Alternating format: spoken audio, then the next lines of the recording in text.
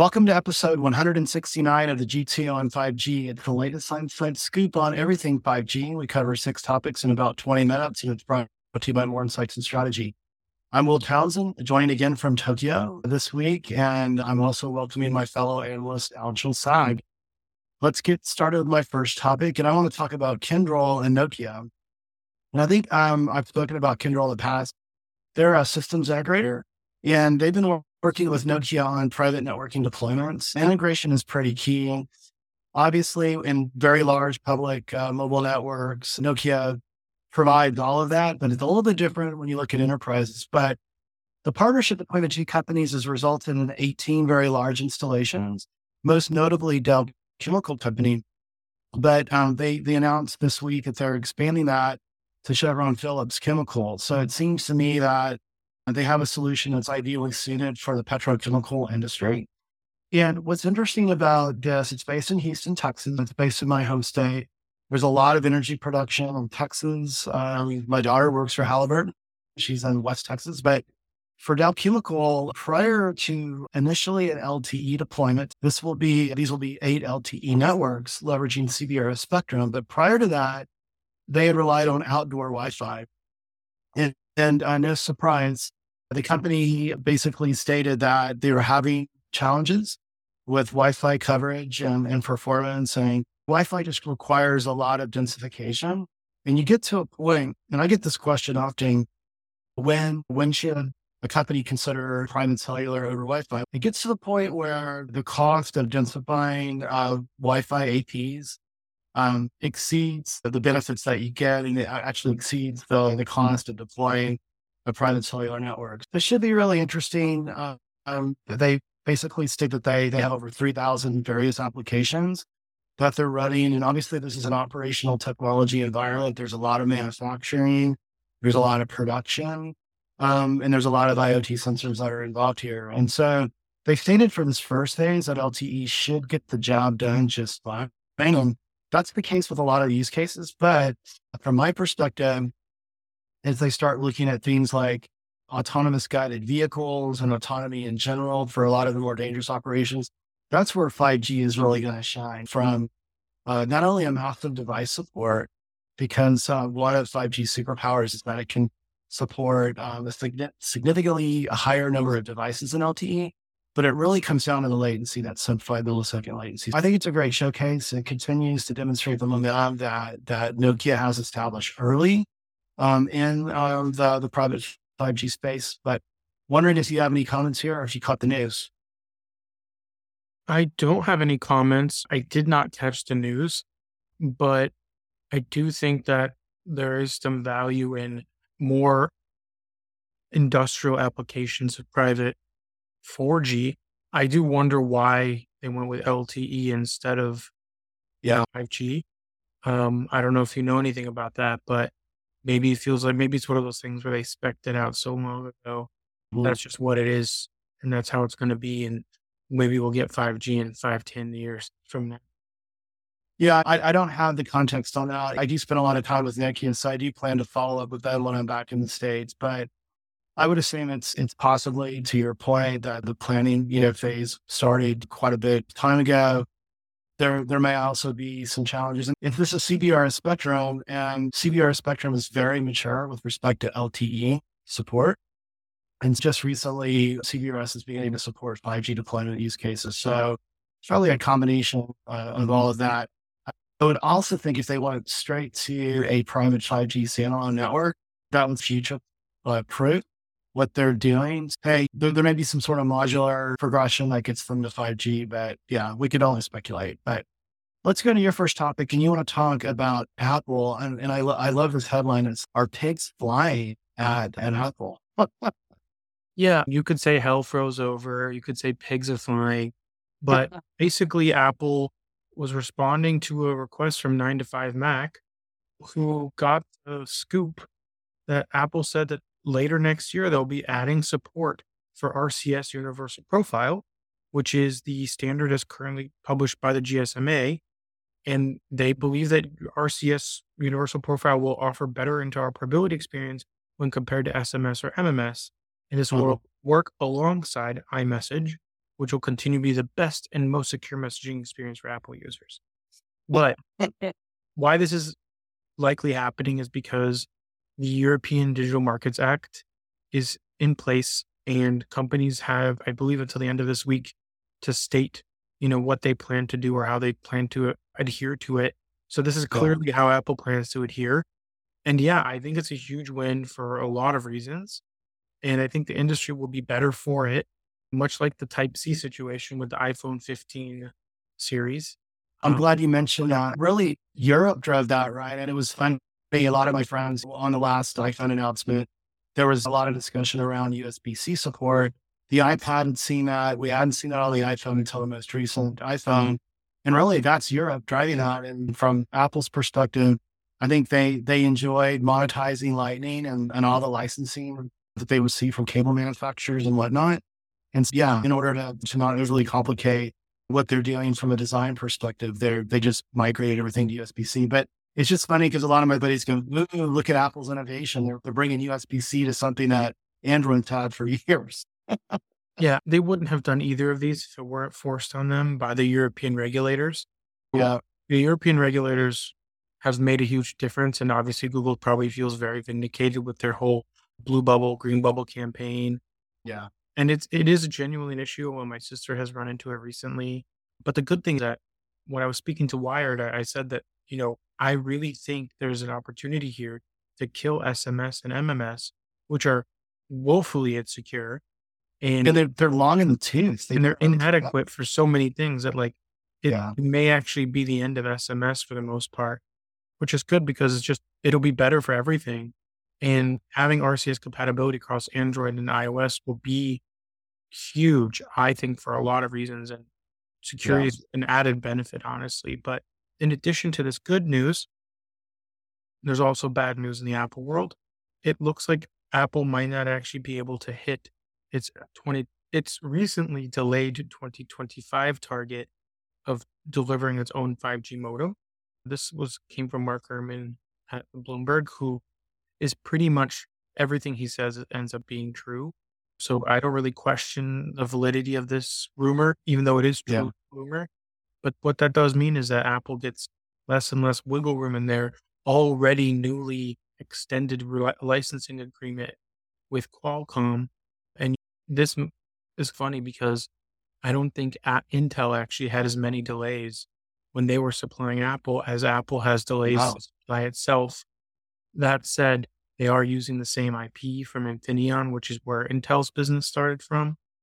It's an acquisition as well. So I also think this is something I believe that Apple is also having problems because they aren't really doing enough development and participating in the 3GPP in a way that would allow them to cross-license patents so that they would spend less time trying to create novel approaches to things that have already been solved and easily be solved through patents. And I have a strong feeling they're going to end up licensing patents anyways, even though they don't want to.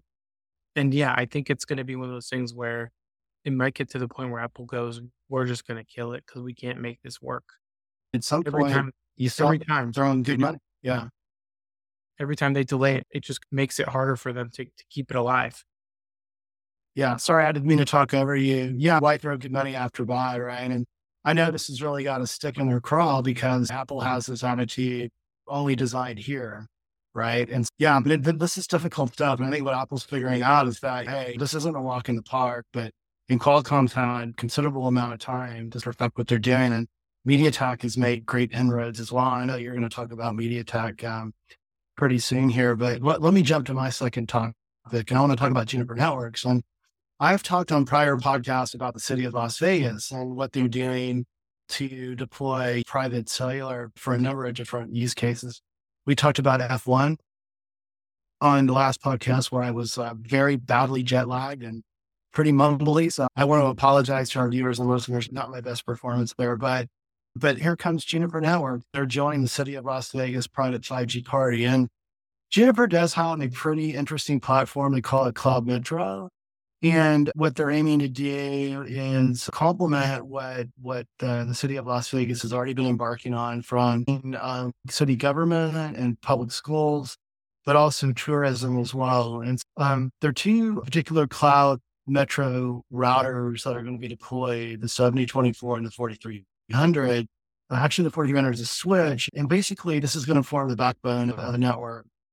And obviously, you got backhauls, which supplies that, but they're also going to be integrating Mist's wired assurance. So Mist is an acquisition I'm sure many people are familiar with that brought a lot of AI capabilities to Juniper's portfolio and really has been pretty instrumental in accelerating Juniper's footprint within enterprise, having traditionally been very service provider focused. These are pretty compelling solutions. I've actually spoken to the Juniper team here, and I think much what we see with some of the greenfield 5G deployments, there are lots of infrastructure providers that are involved. And so I think Juniper brings some unique capabilities here and also leveraging their knowledge base from their traditional service provider business that really, up until the Nest acquisition, that was their sole focus and they weren't really a factor in the enterprise. But certainly that's changed now. But I think this is great. I know that you continue to monitor what's going on there because F1 is heating up. But do you have any thoughts here before we move to your second topic?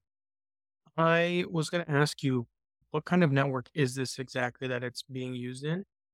And I was going to say, today at this MediaTek event that I'm at, they actually said that MediaTek is the house of record. I don't know what you want to call it, but basically Yeah. they're the ones manufacturing chips for Juniper Networks. They held up a pretty big, it looked like a server chip almost with some memory dies on it. That was a purpose-built chip for Juniper. Mhm. Yeah. Yeah. So Juniper, they leverage merchant and they do some of their own custom silicon. My understanding is in these routers and switches, it's leveraging some of their own custom silicon. To answer your question, it's part of a broader private 5G network. And it's, as I read through the news here, it's actually designed to cover what they're doing from what they're calling the city's innovation district. Okay. And yeah, I don't have a lot of additional details on what the city's innovation district is, but I'm assuming that's probably a combination of government service stuff as well as supporting the tourism industry, because obviously Las Vegas is a huge, tourist draw.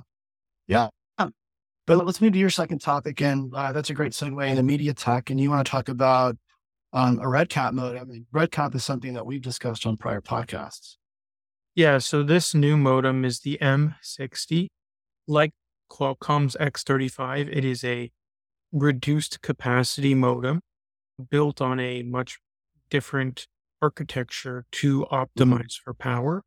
I will have an article out when this podcast is published on Forbes, kind of detailing the M60 and what its applications are. But truthfully, they're not any different than what we've talked about with RedCap modems from Qualcomm, and I'm not really aware of any other RedCap modems at this time. This is capable of upwards of 200 megabits downlink and 100 megabits uplink, which is ample for most industrial applications or IoT or even some wearables. So this is the real focus on this is delivering lower power than what was possible on 4G LTE, but also delivering higher throughput and lower latency. And I think, if I remember correctly, I'm spitballing here, but I think when I was working on my article, it was something like 70% reduction in power consumption versus the last generation of 4G LTE IoT products. And it was something like a 60% reduction compared to 5G. It's still considerable power consumption reductions in both scenarios. And for MediaTek commercialize this, they're putting it inside of their T300 RFSOC platform. So that's similar to what they have with their other T series products, which are there's an application processor, there's some networking, and it's basically like a complete system on a chip for this connectivity. So that way, when someone wants to deploy it, it's going to be a very small footprint and it will actually be a lot easier to deploy. Speaking of the footprint, I think they said something like it will be a reduction of 60% on PCB space compared to 4G IoT solutions as well. So you're getting Oh, power and spatial reductions, and that's huge for someone who's trying to build connectivity into a product that either already has it or hasn't been able to accommodate it because of the limitations of power and space. and I don't know if you've got the detail on this, but I would also assume that there's some cost takeout consideration as well, because RedCap is positioned for integration into a number of different form factors, including clothing. Yeah, so there's absolutely going to be a case where this is a lower cost solution compared Yeah. to, say, MediaTek's M80 top of the line modem. But I Hmm. would also say neither Qualcomm nor MediaTek have communicated that these modems are cheaper. And I think that's partially because they're more likely to be integrated more more deeply into the device than some other modems might be. Sure. Um, but even I just think they're not really talking about price because it's probably a different business model. They're Yeah. probably integrating more tier one E's and other integrators to get these enterprise industrial applications going. We'll see what happens, but this could end up in AR glasses. It could end up in a Yeah. gateway. Virtually anything could potentially take advantage of a RedCap modem if it doesn't Mhm. need a lot of throughput. Yeah. Yeah. And obviously the power profile is the killer aspect of RedCap. So cool, man. Hey, let's go to my third and final topic. And I want to talk about SK Telecom. And you and I have talked about South Korean mobile network operators, how innovative they are, how they were some of the first to really lean into very innovative 5G services, initially in consumer and then eventually in enterprise to really distance themselves. And in fact, dude, I remember you and I and Patrick, our principal and founder of More Insights and Strategy, we did a 6-part series on who was leading in 5G. And this was like, I think in 2018, 2019. We need to refresh that, by the way. But, part of it was carrier and you and I contributed to that. And we were really struck and impressed with their leadership. Well, news is coming from SK Telecom tied to recent earnings that they are very squarely focused on leveraging AI and infusing AI into next generation 5G services. And this is no surprise, right? You can't swing a dead cat and not hit, a company that's talking about generative AI. Maybe that's a terrible analogy. My wife would probably hate me for saying that since she has a cat, but anyway, yeah, yeah, so it's acceptable at least this week. But what's interesting, SK Telecom, they've actually developed an internal app. It's for call center management. And obviously that's more of an enterprise service, but they expect to drive, I think the number I read was 9 to 10% of total sort of service revenue by 2028 with AI. And in the process, they're also backing several AI startups. And there's one that they've put $100 million investment in, which is Anthropic. You might know them, but Yep, Anthropic is a competitor to OpenAI, right? I know Anthropic. Yep. Yeah. And so what they're hoping to do is develop specific telco large language models. And this isn't a surprise. I spent time with Dell. I wrote an article. I couldn't talk a lot about the NDA stuff, but it was their take on AI. And the processing of models is going to occur not only in the data center and in the cloud, but it's going to, eventually occur, locally as well. But from a telco perspective, I think there's more to learn and there's more to leverage with AI than just making networks more reliable and predictable. I think there's some true monetization opportunities here. And specifically, there was discussion around metaverse applications. And this is where I'd like to really get your input because you are our mixed reality expert at the firm. What do you see AI doing within telecom and metaverse to really drive some innovative, kind of applications? So first and foremost, I think every version of AI that we know today at some point needs to call back to the cloud. The more you call back to the cloud, the more you would depend on a good connection and a fast one. And that's already an easy one for 5G.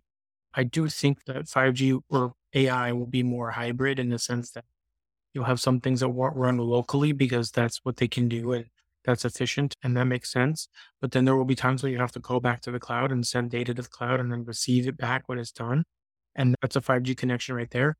Now on the metaverse side or on the XR side, I think we're still figuring out what's happening with how 5G connectivity affects XR. I think it's less of a factor in VR than it is with AR. The problem with Yeah. AR is we're just so early on that I just don't think we're at a point of scale where 5G makes sense. I do think a 5G network with good edge compute could offload some of the compute on glasses to make them thinner and lighter. But we're not really there. Even if they were thin Yeah. and light, the optics are not there yet. So we need both edge compute and devices to get thinner and lighter. But that's how I see it. Okay. That's fair. No, it's good stuff, man. That's great.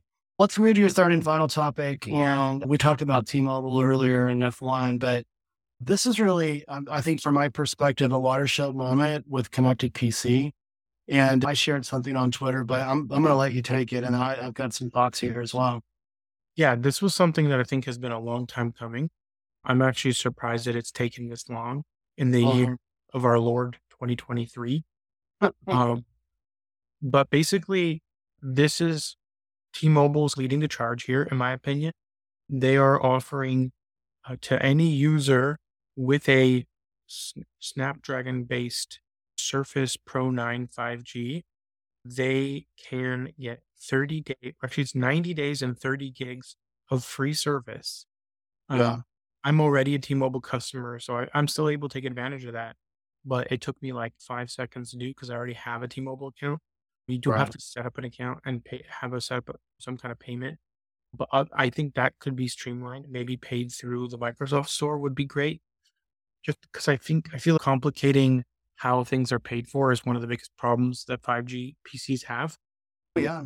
But T-Mobile is leading the charge here. However, they are not alone.